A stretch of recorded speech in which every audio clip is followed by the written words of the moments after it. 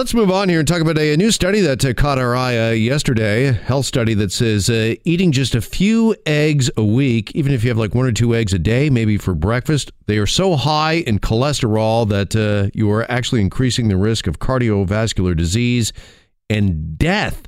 That's right, death from other causes. Eggs, can they truly cause death? Well, let's ask a registered dietitian. Olivia Caputo joins us now on Global News Radio 640 Toronto. Olivia, good afternoon, and thanks for joining us. Hi, thanks for having me. All right, first off, break this down for us. If we have a couple of eggs a day, they're now claiming that this potentially could be not only harmful, but maybe even deadly? Yes, so that is the claim of this newest study. However, I think there's a little bit of work we need to do looking into how they actually got to this conclusion.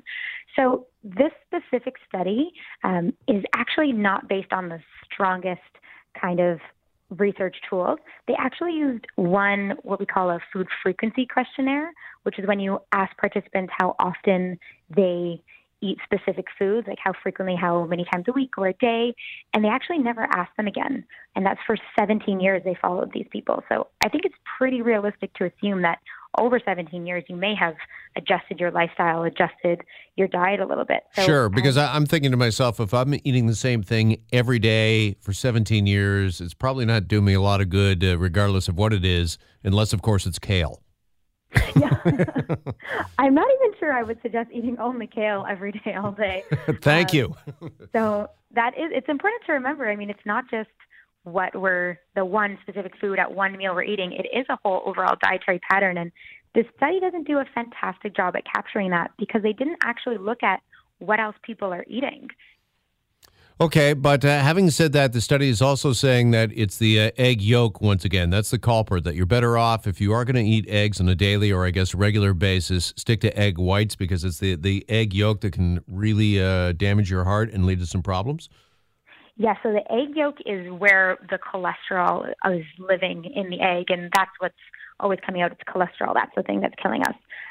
Cholesterol actually has a lot to do with genetics, more so than how much we're eating in our diets. The egg yolk, I almost feel bad for because everyone demonizes it and it's so bad for us, but that's actually where a lot of the nutrition is. A lot of vitamins, minerals, antioxidants, and even some protein is in the yolk. So I'm going to say eat the yolk. Okay, so yeah, it's unfairly getting a bad name, a bad rap sometimes. And that's interesting what you said about genetics. So some people, I guess, have got more cholesterol tolerance. Would that be fair to say? Yeah, so we actually make cholesterol ourselves in our livers, and more people are just going to, and some people, are just going to make more than others, and that's hereditary. So we know that it's not all about what we eat.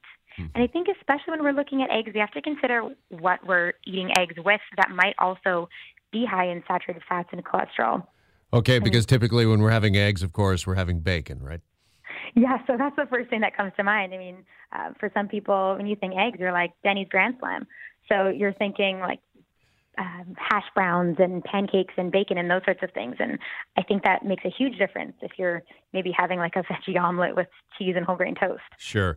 Can you talk to us a bit about, because I think a lot of people, myself included, we hear these surveys, they come up from time to time, and all of a sudden the warning bell is ringing about eggs. Wine is another big one, I know, red wine. Yeah. 1 week it's great for us. The next week it's going to be the death of us. Much like we should be, I guess, showing some restraint when it comes to what foods we're consuming. Do we need to show similar restraint when it comes to some of these surveys? I definitely think so. I mean, it's good to keep up to date and see what's coming out. I mean, research is always changing, especially with nutrition research. But we have to keep in mind that all these studies are a little bit flawed in their own ways. And this one especially, I mean, the authors will say it right out. These are the limitations. We can't figure things out perfectly. And I don't expect people to go reading research studies all the time. So you have to really take everything with a grain of salt. Okay, so maybe consult your health professional if you do have some questions regarding eggs, red wine, or anything else, because I thought that was a really interesting point you just brought up, that not every person is alike. We're all different. Our genetics, our DNA is different, and what might be good for some person might be wrong for another. Exactly. So I think it's really important to remember to go back. Yes, consult your healthcare professional. It's being Nutrition Month, I'm going to say call your dietitian, but also it matters really your whole dietary pattern. So it's not one food that you eat or one meal that you have. It's how you're eating overall. So okay, so that's the word on eggs. Want to switch gears and talk briefly on something else from the health file that caught our attention this week. In the study that says 80% of losing weight hasn't got anything to do with the gym, Olivia. It's actually got everything to do with the kitchen, that's where we need to really kind of concentrate our efforts if we want to lose weight. Can you delve into that a little bit? Yeah, so I mean, part of this is completely true. What we're eating and what we're putting into our bodies is huge for our overall health.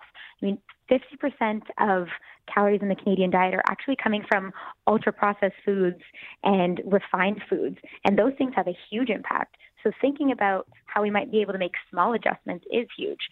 Of course, what we're doing physically is super important, but the two really are going together to create a healthy lifestyle. You can't really pinpoint one. Yeah, I know the old saying is abs aren't made in the gym, they're made in the kitchen. Yes. And I had a real aha moment a few years back because I try to get to the gym on a regular basis, and I wasn't seeing the results I wanted to see. And then when I really drilled down on my diet and my eating, didn't change my gym habits at all, but just changed what I was doing in the kitchen and what I was consuming. It made all the difference in the world.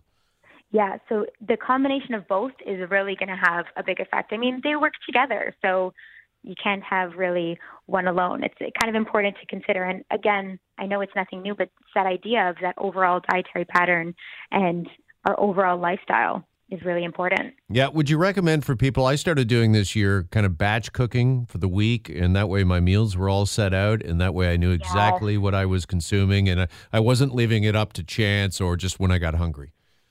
Yes, I am I'm big on the batch cooking, meal planning, meal prepping kind of thing. I mean, even growing up, we did this all the time. My mom would kind of have this whole list of everything you're doing. And so I think it's super important when you have good things on hand, you take a moment to create some, even if it's not meals, but just things that can be components of meals, and you put them together, you're in a much better spot. Yeah, absolutely. And you don't have to, forego taste. I mean, if you just do a little planning and think ahead, you can make some really tasty lunches and dinners for yourself. And you can still indulge from time to time, but I find it's really important to look at your schedule for the week and pick and choose, okay, this is the night that maybe I'm going to have alcohol for the week. Yes, exactly. So, I mean, and then of course, things are going to come up. And if that happens, I mean, don't worry about it. Kind of also have to go with the flow of life and things. But if you kind of are filling your fridges, what I like to do is instead of even select recipes is having maybe a bunch of proteins, a bunch of whole grain kind of things, and a bunch of veggies, and maybe a few sauces. You can kind of throw them together and make some lunches for the week. You didn't mention potato chips. See, I didn't. That's like a food group at my place. Yeah. Olivia, really appreciate the time, and thanks so much. I enjoyed the chat. Thank you so much. So did I. Have a great day.